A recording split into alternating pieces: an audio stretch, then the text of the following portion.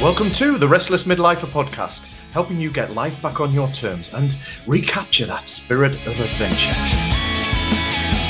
Hi there and welcome to episode 44, which is a bonus episode, and it is with a friend of mine, Chuck Thuss, who is a former professional hockey goaltender and is currently working with former athletes, retired athletes and current athletes to help them with their mindset, mental health, and to get more out of themselves in a more positive, self-compassionate way. Now, the one thing I do, it's a great interview, but what I do want to flag up is that we do talk about some of Chuck's former experiences, particularly with mental health, challenges around severe mental health and struggling with that, and even suicidal thoughts. So I do want to just flag up that if this is an episode that potentially may cause a little bit of or a lot of emotional distress, then please do what's right for yourself. But also please know, as is one of the key messages in this episode, which is a message of hope, that you can do something. Reach out to some of the links or the contacts that are in the show notes. Reach out to me or Chuck, you'll find contact details there,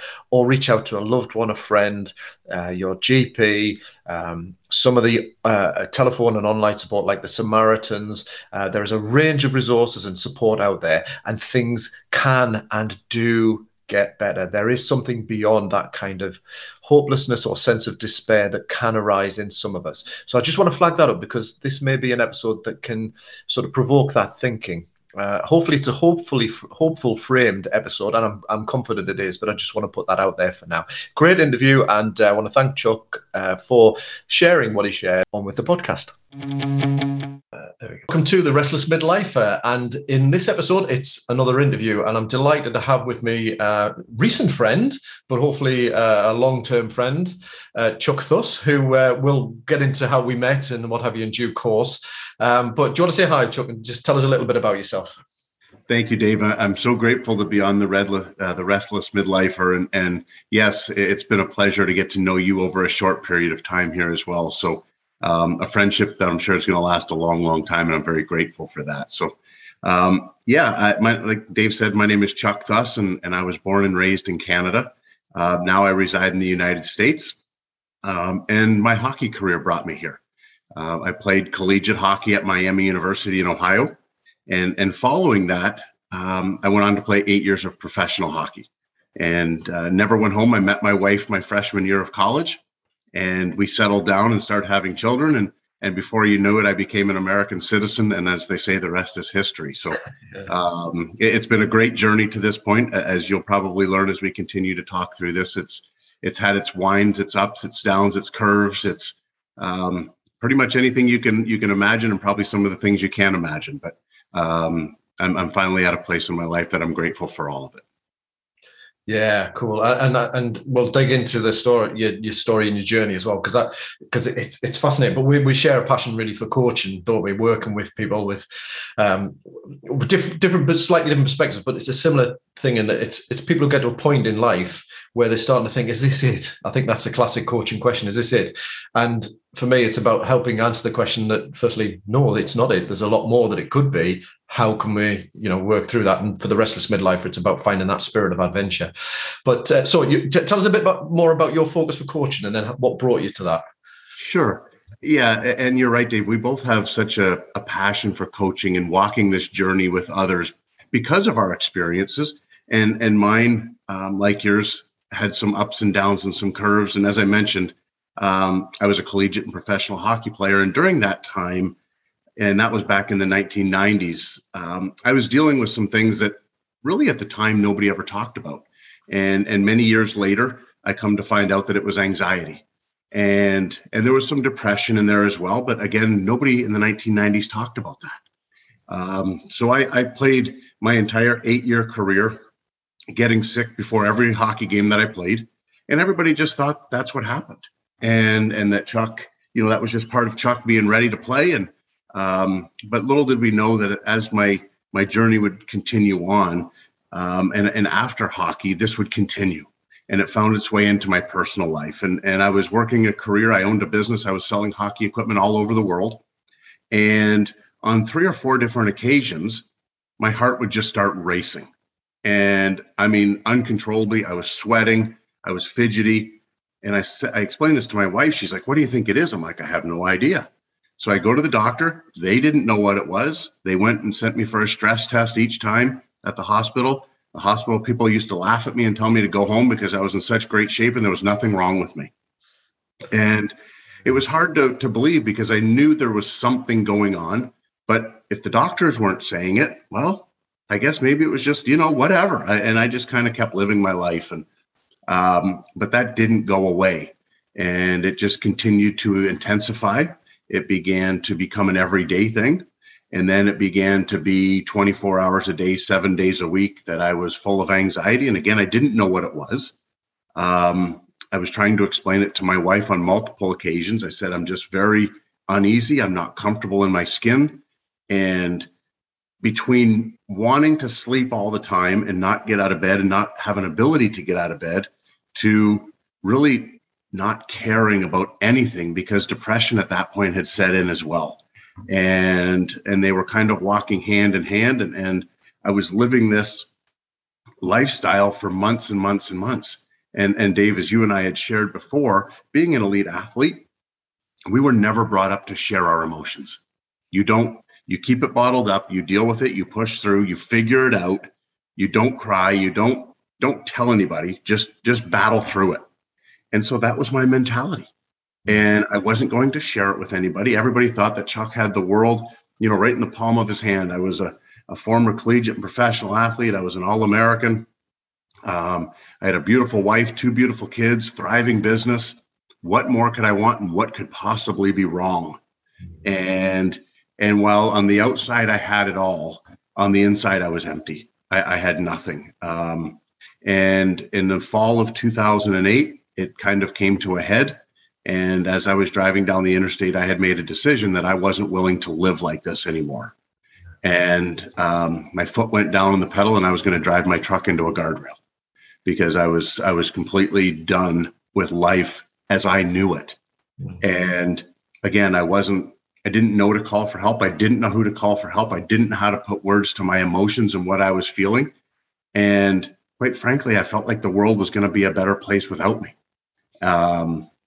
Thank goodness, about 100 yards from the guardrail, the only thing I can say is that it was God that put his hand on me and took my foot off the gas and said, not yet. There's more to do.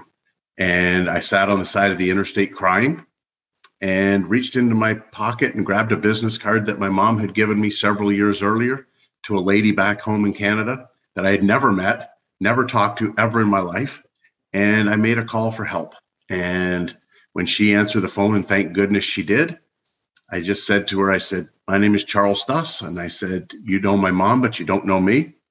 And I don't want to live anymore. And the phone went silent. And, that uncomfortable silence after you make a statement. And all I could think at that point, Dave, was, oh my gosh, what have I said?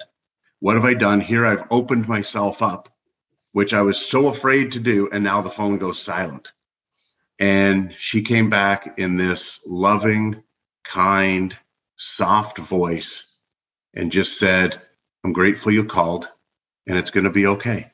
You're going to be okay. And I'm here to tell you that I had no other option but to believe her, and I didn't. But I just said to her, I said, I don't believe you. I said, but I don't have any other hope but to follow you and to have belief in you if you have belief in me. And there started about an 8-year journey, and I'm still on that journey, but a really 8-year intense journey of healing, figuring out who I was, why I'm here, what this thing called life is all about. And as you mentioned a little bit earlier, that there was more to life than I was experiencing. And it was hard a lot of days, Dave. It was very hard. There was a stretch that I was living pretty much hour to hour, even after that incident. The lady's name that saved my life was Sheila. And Sheila would say to me, she's like, can you last an hour? Can you wait an hour and call me back? I'd say, I can do that. I would sit at home and cry for the entire hour. And then on the top of the hour, I would call her. We'd talk for 10 or 15 minutes, and she'd say, can you call me back at the top of the hour? I would cry for the next hour or 45 minutes. I'd call her back. And this would happen on multiple days. And the intensity of the anxiety and the depression was so heavy and so intense. I really couldn't function on any level as I look back at it. I was trying to be a dad, a husband, a business owner. And I mean, I could barely get out of bed, let alone do any of those other things. So it was a really intense time. I'm grateful for it. I wasn't always grateful for it by any stretch, because as you mentioned, it's led me to being able to live on purpose and to, what I believe, do what God has put me here to do. And without all of these experiences that I have, and I still enjoy them today, I say I enjoy them. I don't know if that's the right term or not, but I still have my days. I had a few over this weekend that were not easy, but I've changed my attitude towards them, and I'm more grateful for them. And I look for the lesson, for the learning, for the growth in that particular moment, because I believe that I'm going through them because at some point I'm going to have to use that experience to help others. And it's also a part of me that's healing. It's still a journey of healing. And whether it be from something that happened when I was little, whatever it was, there's parts of me that still need a lot of attention. And I believe that that's part of what's going on when I have these times.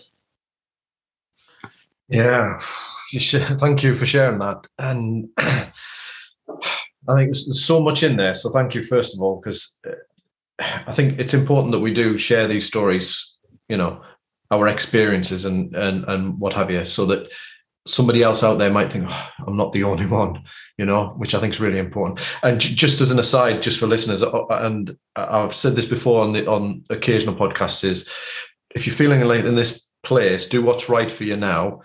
Do the best thing for you. If you're feeling that perhaps triggered or whatever, take care of yourself. But check out the show notes, because there will be links and what have you. But take that message of hope as well from what Chuck was saying, that there is an after, there is a way through this, and it can be messy. It can sometimes feel like it gets worse before it gets better. But it's important to move through that, and there is hope. There is a way through that.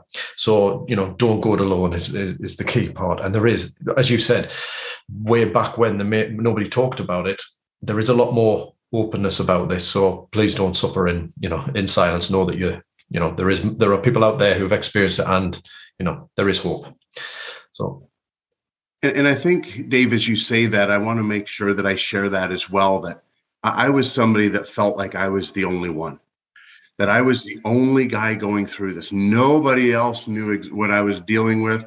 Nobody knew. And it's sort of, and this is not anything against the hospitals or the doctors or anything, because they did their best at that time as well. But they didn't see a lot of this mental illness, mental health stuff coming into their offices back then.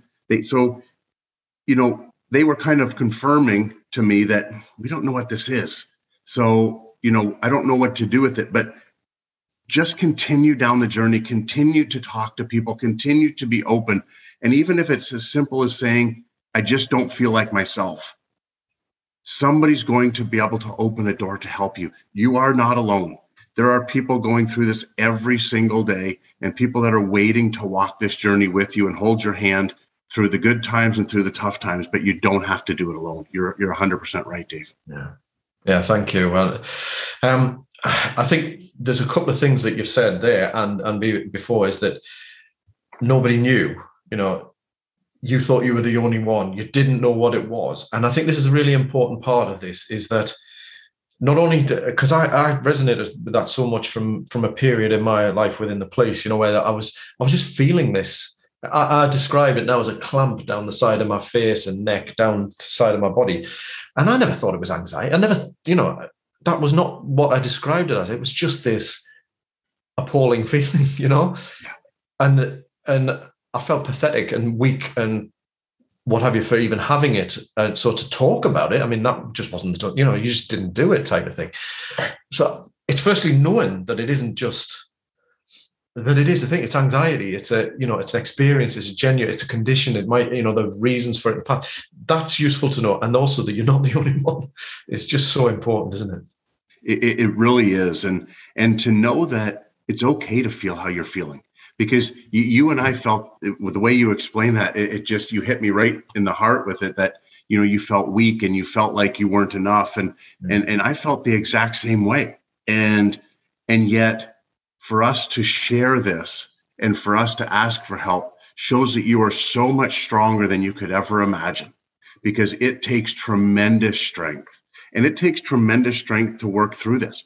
And the great thing that people maybe don't realize is that inner strength that they need is that it's within them. They have what it takes to get through it. You may not feel like it in the moment, but just continue to put one foot in front of the other, and you will find the strength when you need it. I promise you, it will be there because you have it. That's it. When you talk about strength, I think you often feel like you're the weakest thing and pathetic and those things. But I often say, you're probably the strongest person in the world. You've coped with an incredible amount for an incredibly long time. That's strength, isn't it? It's just strength that's directed at something that we feel as if we have to carry, and at that time you are carrying. That strength is what you then use to redirect into healing and that process. And it's not easy, we're not trying to minimize that, but you are strong, Yes. And I think as a human race, we are so much stronger and so much more courageous and durable and all of these words than we give ourselves credit for. And, we think, I just can't do this. You can do it, and it's worth it.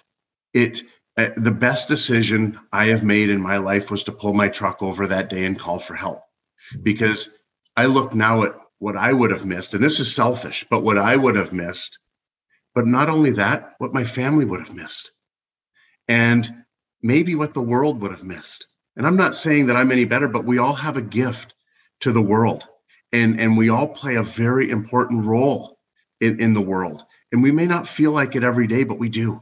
And when we bring our uniqueness, like you're bringing, like I'm bringing, and the guys that we've been in our class with, when everybody or your listener, the one that's listening right now, you have that uniqueness too. And it's important to the world. The world needs it. And when we realize that, and when we step into that, and we're willing to shine that and live that, the world's a better place.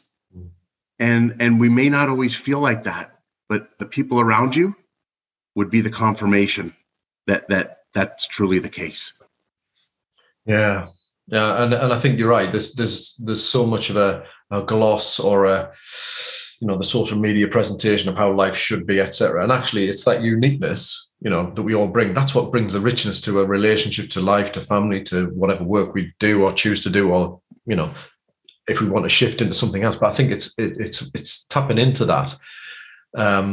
That strength and that uniqueness is really important. Yeah, it is. And I think, kind of tying it into the name of your podcast, The Restless Midlifer, I think that there's a lot of people, from maybe the age of 30 to 55, that they're trying to figure it out. They're trying to understand it. Like you said, is this it? I was that guy. I'm like, really? I'm going to live like this for the rest of my time here? And I was like, no chance. There's got to be more to this than what I'm experiencing right now, living with anxiety, living with depression, 24 hours a day, 7 days a week, and just basically being miserable. And I think that there's a lot of people in that. And you mentioned the social media.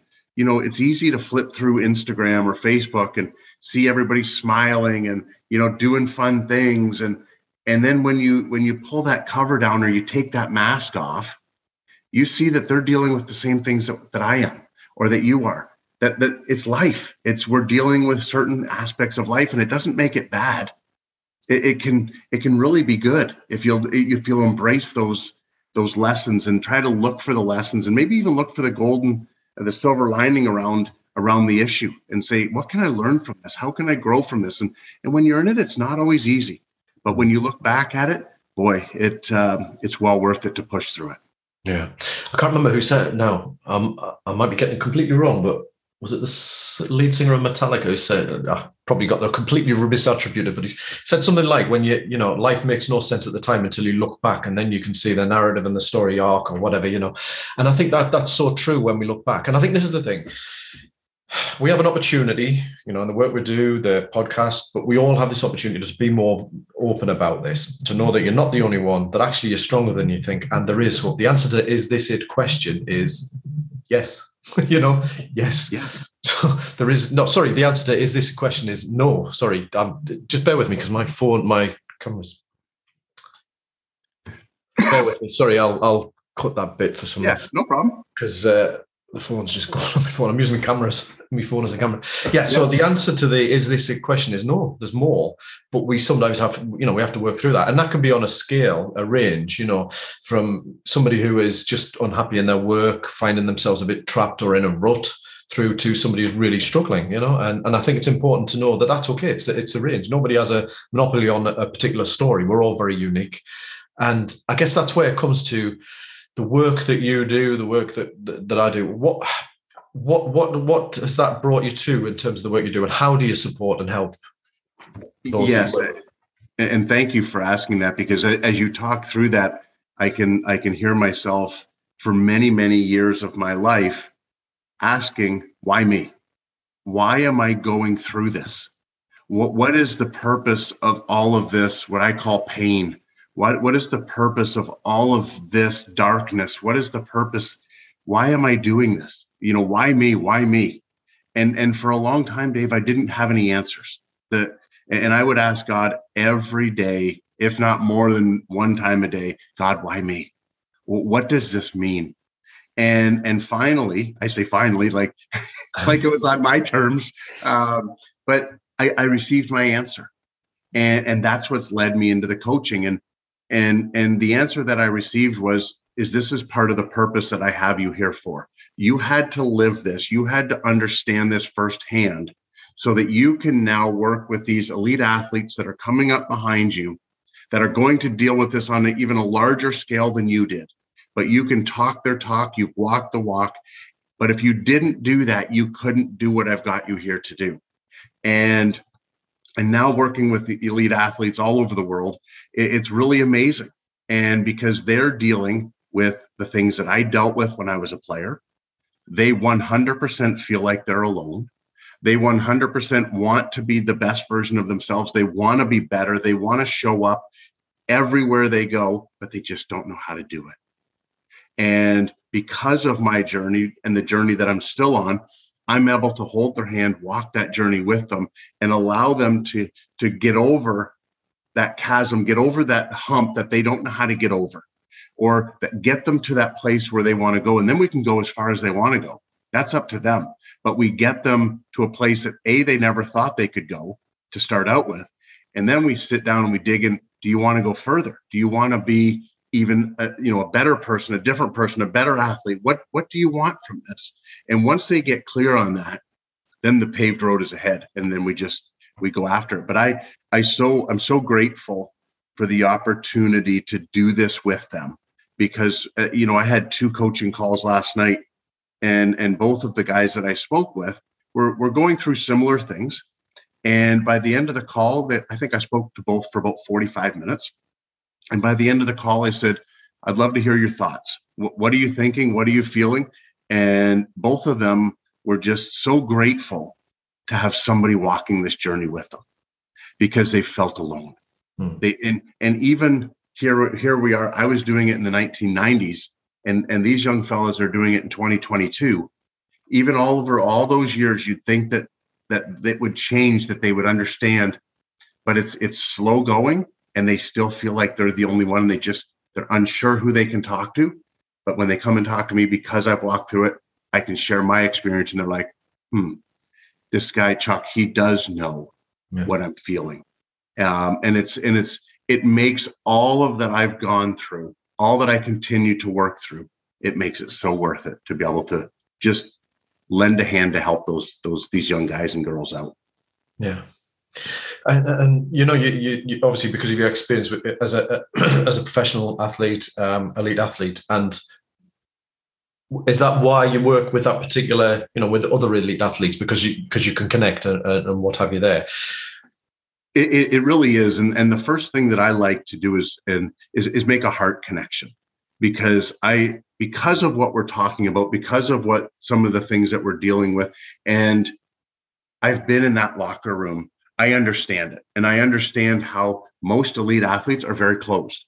They don't want to let anybody in. They don't want to show any emotion. They don't want to show any connection. But the first thing that I like to do is be vulnerable and share what I've been through, share the things that I've done, and so that they understand that I can speak their language and that they can trust me. And because with athletes, that is a big thing, is they want to be able to trust who they're talking to. And when we make that heart connection, I think that it sets everybody up for success and growth, including me, because they don't realize how much they're giving me through these conversations. And while it's not about me, I just happen to be the one that receives a whole bunch from them too, and they don't even know it. It's quite magical. Yeah. Quick reminder to join the fledgling Restless Midlifer community and to receive early access to the discounted Readventure Program Academy and to sign up to the free regular updates, tips, tools, and strategies to help you regroup, reshape, and redesign your own midlife adventure. Head over to therestlessmidlifer.com. Yeah. And, you know, when you talk about the athletes being very closed, I mean, just from my outside perspective of somebody who is at that level of athlete in whatever game or sport, it seems to me that you've got to have a certain mindset to have got you to where you've got. Do you know what I mean? In terms of, so closeness, I guess, is that because you've got to be that strong. So what is it about that brings them to where they're at, that perhaps might also be part of the challenge that they've got? Is that right? Or yes, absolutely. And it's very much a mentality of put your head down and just keep working. Don't show your emotions. Don't share everybody what you're doing. Just keep it to yourself. If anything's going wrong, just keep it to yourself, work through it. And that's really, and work harder. But you and I both know that hard work can get you to a point, and being closed off can get you to a point, as long, because you see it in every career. It doesn't matter what people are doing. They kind of stay in their lane and they just work harder.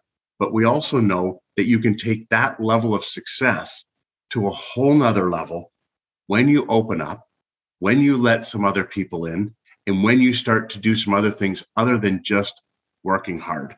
Because physically you can only do so much.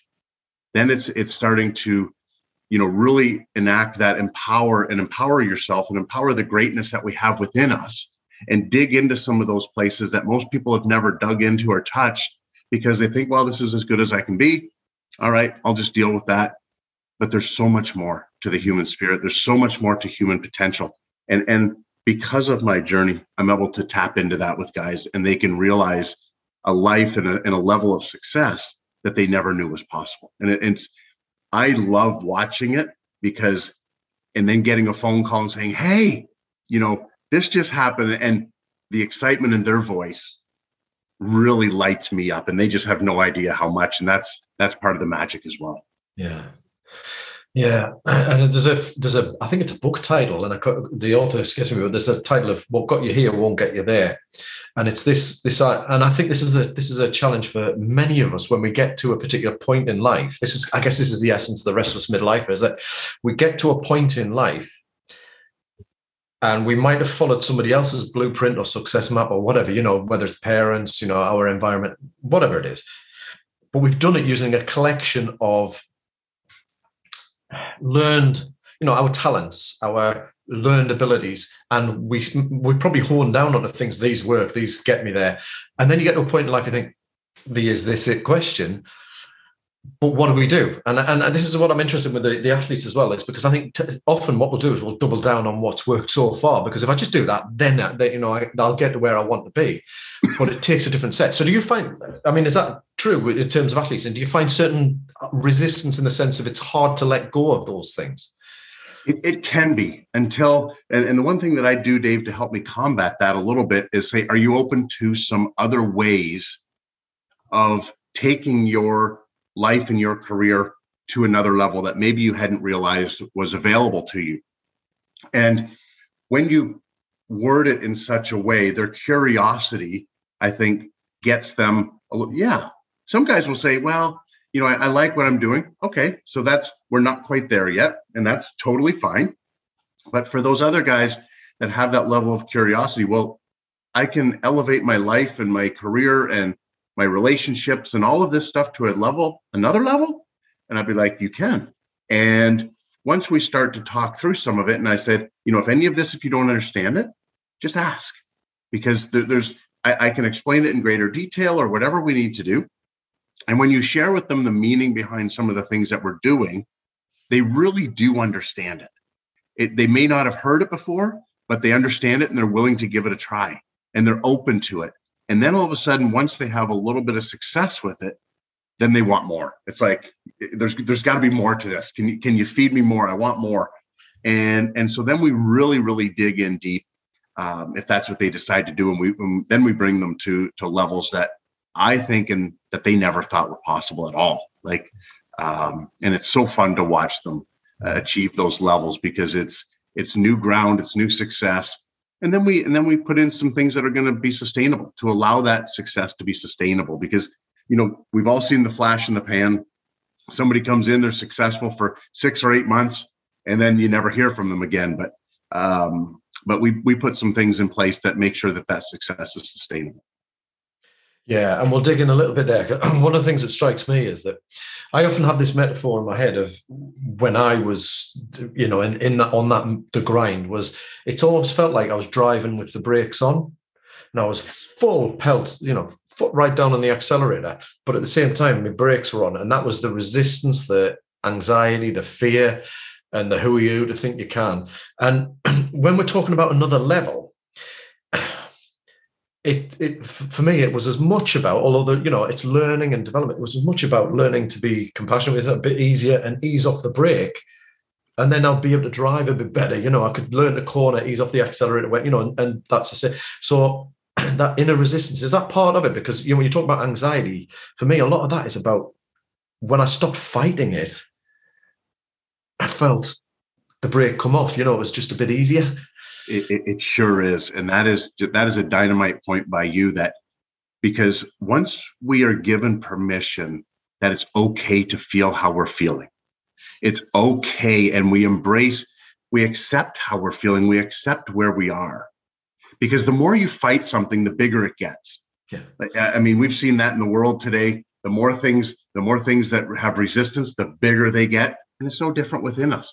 And like you, like me, we were both pushing against the anxiety. What is this? I wish it would just go away. And instead of going away, it got bigger. And then once I understood what it was, I accepted what it was, then all of a sudden I could start to process it. And my foot came off the brake. Yeah. And not that it was great, but I started to accept, and that it was okay. Yeah. And my feelings of how I were feeling were legitimized.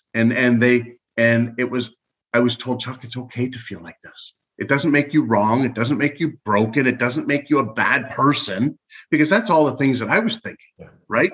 What's wrong with me? Gosh, I'm the only guy dealing with this.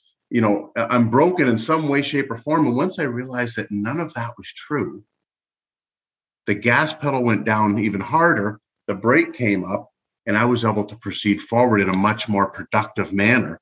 And I do the same thing with my athletes today, is once they understand that how they're feeling is perfectly fine, there's anything wrong with them, that light bulb moment is like, wow, okay, I thought I was broken. I thought I was the only guy.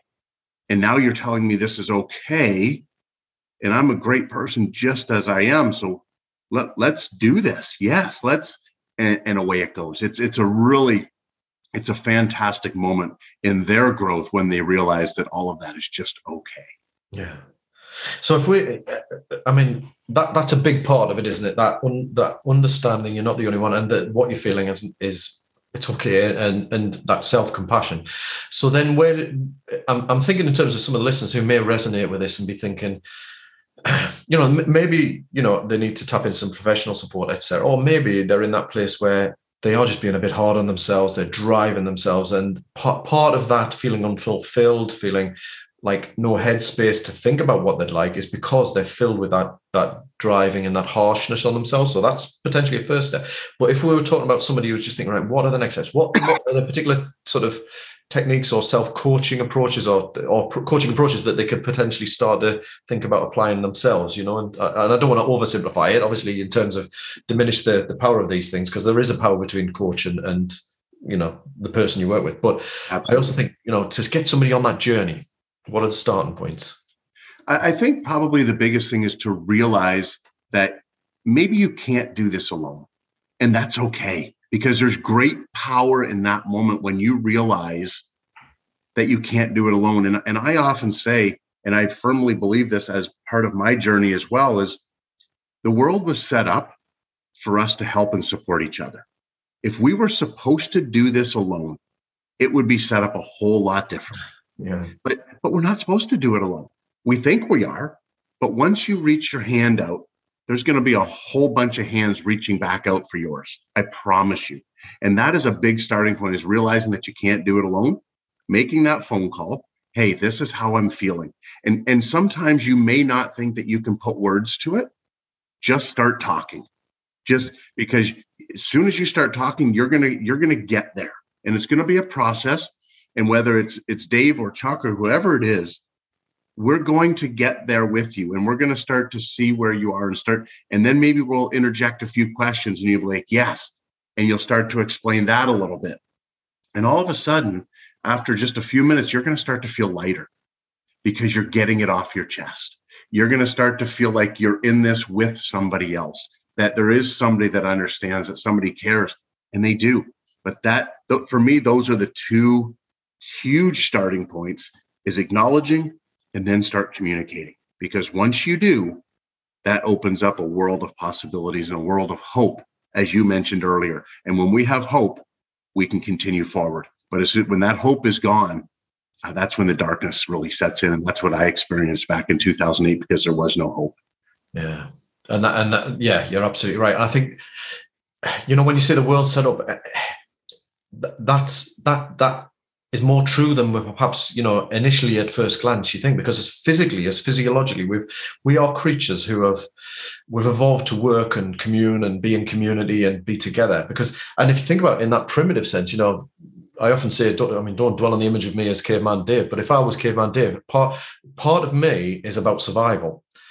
But when I'm with a community, we can share the burden of surveillance and looking out for things, looking for opportunities together. But separate me out, suddenly it's all on me to survive. And that's when anxiety levels, stress, it's a physiological response that's wired to that drive, isn't it? So it's no wonder we get physical responses in terms of anxiety. It's no wonder. And that power of just having a conversation is harder. And I often say, because this is something I've wrestled with actually over the years, and without overgeneralizing that, I think when it comes to blokes, men, there is a difference in the way we articulate emotions. And, we're all different, but I think there's a thing of, if I'm, how do I say I'm struggling? How do I talk? Because I don't know what, I just feel angry, or I feel, it's almost sort of a lesser language that we have. But even so, it's like, how do we do that? And part of me is, as you just said, it's just start. It doesn't matter even if you don't know what you're going to say, or it sounds rubbish, or you just think it's going to come out shit, whatever. Just say something, Yeah, because I remember when I first started talking to Sheila, I was talking in circles. I'm quite certain, and she just let me talk. She's like, just talk, just share, and I was all over the map. I was sharing things that I don't think made any lick of sense. But at some point, it starts to come together and it starts to paint a picture. It starts to make sense to the person that's listening to you. It may not make a lick of sense to you as you're doing it, but that's okay. You're getting it out. You're getting that confusion out of you. And the person that you're sharing it with is starting to siphon through and starting to understand where you are. And it makes that conversation and the ones that follow so incredibly valuable. And you may think when you walk away from the first conversation with you or myself, being like, I don't know what I just said to Chuck, or I don't know what I said to Dave, and I don't know, they're going to think I'm like way out in left field. But those conversations are truly magical, because they start you down that journey of understanding what those emotions are, what you're feeling, and getting it out so that you can start to deal with it instead of keeping it in and recycling it. Because we do that so well, especially as men, just like you say, we bottle things up so well. We're experts at it. And then we beat it up and we throw it around and we toss it. We throw it in the blender. We eat it up and we beat it up some more. And before you know it, the monster that was, maybe the size of a pin when it started is now this huge monster inside of us, because we didn't deal with it. We didn't get it out. We didn't share with it. We didn't have somebody to say, hey, that's okay. That's okay. No worries. Well, we can work through that, because once that happens, then those conversations can really take some form and really, really become and have some deep meaning to them. And that's, again, when some of the magic happens. Yeah. And I think this is important to keep sort of stressing that, is that when it's inside, you don't hear it with these things, the ears on the sides of our heads. But when it comes out, you have that ability, even if it's incoherent. I often joke when, even in business, you know, so there's our group, but there's a smaller group that I'm part of as well outside of this, where sometimes I go and I'm saying it for the first time out loud. This is what I'm thinking about, and it feels like incoherent garbage. To a point, it is. Yeah. But the process of just letting it out, and that ability just for somebody to listen and just ask a couple of questions, and you almost self-organize, although you do need support sometimes, you know, but that self-organize means that you hear it with these two things out here, the ears, you know, they're very powerful things, you know, if we allow them to be. Yeah. And then, because it's outside, we can get a bit of perspective and whatever. And I think that's really important. And this is the real challenge, because I was the epitome of the swan, you know, gracefully gliding along, but the legs are going like that. It was all happening inside. And to think about the feeling that was, I never want to go back there. And don't get me wrong, have my, you know, moments, but I don't fight it now. I think that's a key part. So, yeah. And it's interesting to hear you say that, because, you know, for many, many years, my parents had no idea what I was going through. I didn't share it with them. I didn't share it with anybody. The only one that knew was my wife. And then the second person that knew was Sheila. And she was the lady that I called the day on the side of the interstate that she saved my life. And my wife would often say, "What are you feeling?" I said, I don't know. I can't explain it, you know. And she'd be like, "Well, I don't know what it is either." And she would just give me a hug. And that hug, it made me feel safe. And it made me, and then I would start to just, I feel this, I'm feeling this. And she says, "I don't know what that means." She says, "But just know it's going to be okay." And eventually I was able to share it with Sheila, and she was able to help me through it. And my point in all of that is, there's somebody out there that understands. There's somebody that, like you said, is going to use their two ears to listen and help you through it. And they're going to walk that journey with you, and you don't have to do it alone. And I think, you know, especially when you come to midlife, I just turned 50, and people are like, "How do you feel?" Now, if I look, you know, back where I was 8, 10, 12 years ago, I'd have been, oh my gosh, my life is like coming to an end. It's, you know, I'm halfway up the mountain, all these different terms, because I used to think 50 was old. Mm-hmm. And now for me, it's just a number. Mm-hmm. And it's because I have people that have walked this journey with me, that I can share my heart with, I can share my days with, and that I understand to a degree, what this whole game of life is all about, why I'm here. And there's so much power in gaining that clarity of that there's more. It doesn't have to just be this, that there's so much more to this world, and there's so much more to this life for us. And I would encourage anybody that's listening, that's in that position, to reach out to Dave. He'll help you figure that out. He'll help you understand that where you are is okay. And he'll help you to understand that behind that curtain is a whole nother life you never thought was even possible. And that's something that I firmly believe is very tough to do alone. Yeah. I never want to say it's impossible, because so many things in life they're possible. But boy, that's a tough one. And there's people that can do it with you. And it becomes more fun, actually, when you involve other people as well. And that's something, you know, and I think this episode, if nothing else, there's loads in here, but the core of it is that you can, and it can be different. And if you're feeling like that, it's that message of hope. I still catch myself now sometimes going, I'm so much happier, you know. It's not I'm not blissfully happy every moment of every day, but I genuinely look back and sometimes I'm surprised, even though I know what I know, that I don't have that weight pressing down on me. And to think about the difference in that, it was a journey, and I bimbled around that without really having some of the support that's out there, you know, and being closed off. You can accelerate that journey with the right support and being more open, etc. So it's just that message of hope, I think, really, as much as anything, that, you know, you can feel different. You know, it's that athlete who there's a point where they might have achieved whatever they've achieved, and yet if they're still feeling the way they are, you can feel different. It can feel different. Yeah. Yes. Yeah. And it doesn't have to be like this. And one of my favorite sayings when people are in that position is, this too shall pass. Yeah. But sometimes it takes someone, it takes a little bit more, it takes some insight, and it takes some work. It's not, there's no magic wand of life that somebody's just, a Dave or a Chuck or anybody aren't just going to come along and ding, your life is perfect and now you're blissfully happy and you found out the meaning of life and you found out your purpose and away you go down the golden path. No, it takes work. But I'm here to share with you as well that every bit of it is worth it. Right. That there, and I think you're a perfect example of that as well, is that we've had to put in work, but it's worth it. And to find what your true purpose is in life, whether it be for work, whether it be for family, whatever it might be, because there's multiple purposes that we're here for. But when you find that purpose of life and you find that meaning of life for you, and nobody else can tell you what your meaning is and why you're here. That is something that you know on a completely different level. But when you realize that, boy, that's powerful. And it's really that moment in life when that people talk about aha moments. That's a big aha moment. Yeah. Yeah. And what sprung to mind there was the idea that actually there is a joy in the work of simply, whether it's working on a little problem, like how do I change that light bulb? I'm over minimizing it, but it's the challenge of the work that is the joy.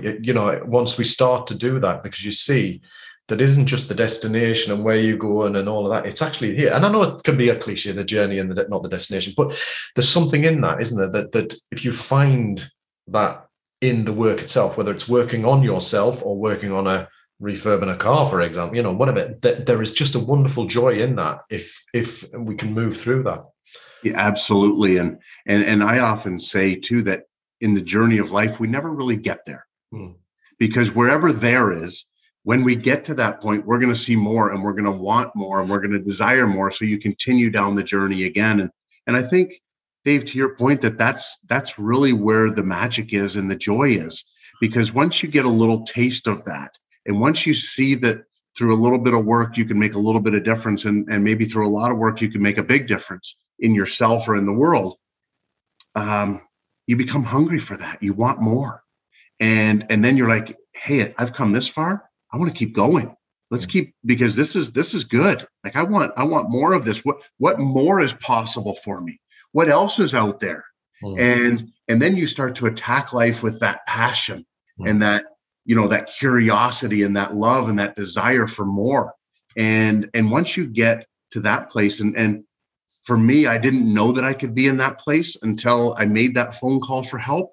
And again, referring back to, it wasn't designed for us to do this alone.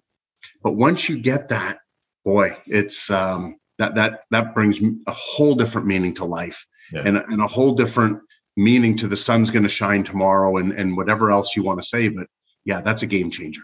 Yeah. And the way you were describing that, it, for me, speaks of the essence of the restlessness. It's not a negative. It's that restless spirit. We have that spirit of adventure, that spirit of whatever, curiosity. This is a good thing. And often, perhaps that the challenges in the past where we've shut it down, we've closed it off in order to comply, form a particular path in life, that perhaps a natural consequence of that is this depression and anxiety or the resistance. Now, I'm not trying to minimize it, but I think there is something about that restless, which is about rediscovering that. And that's when we can start to shed a little bit of that. Yeah, absolutely. I think when we suppress all those emotions, that it, like you said, it just amplifies them. Yeah. It really does. And we think, oh, that's not for me. That's not for me. And yet we're having those desires and those emotions because that's coming from, that's a nudge to say, hey, there's more. Hey, there's more. Hey, yoo-hoo, there's more out there. You can go, you can have this too. But when we suppress them, it really amplifies them. Yeah. Instead of opening ourselves up to what could be, because it feels dangerous or it feels unsafe, but yet it's some of the most glorifying and safe things that we can do because we're actually realizing our fullest and true potential of why we're here. Yeah. And the thing that I often like to share with people, because they don't necessarily see it, is the world's waiting for you. The world is waiting. The world needs what you have. The world needs more of what you give and more of what you bring to the table every day. So we're waiting. We're waiting for you to show up. We're waiting for you to be your authentic self. And I think that's what the world was waiting for me. The world was waiting for you. And we were brave and we took those steps. And are we there? Like I said, I don't think we're ever there, but we are a better version of ourselves today than we were a number of years ago. And I'm still working every day to show up as my authentic self, to be comfortable with who I am, to shine my light, and to live on purpose. And I think that I'm not the only one that's doing that.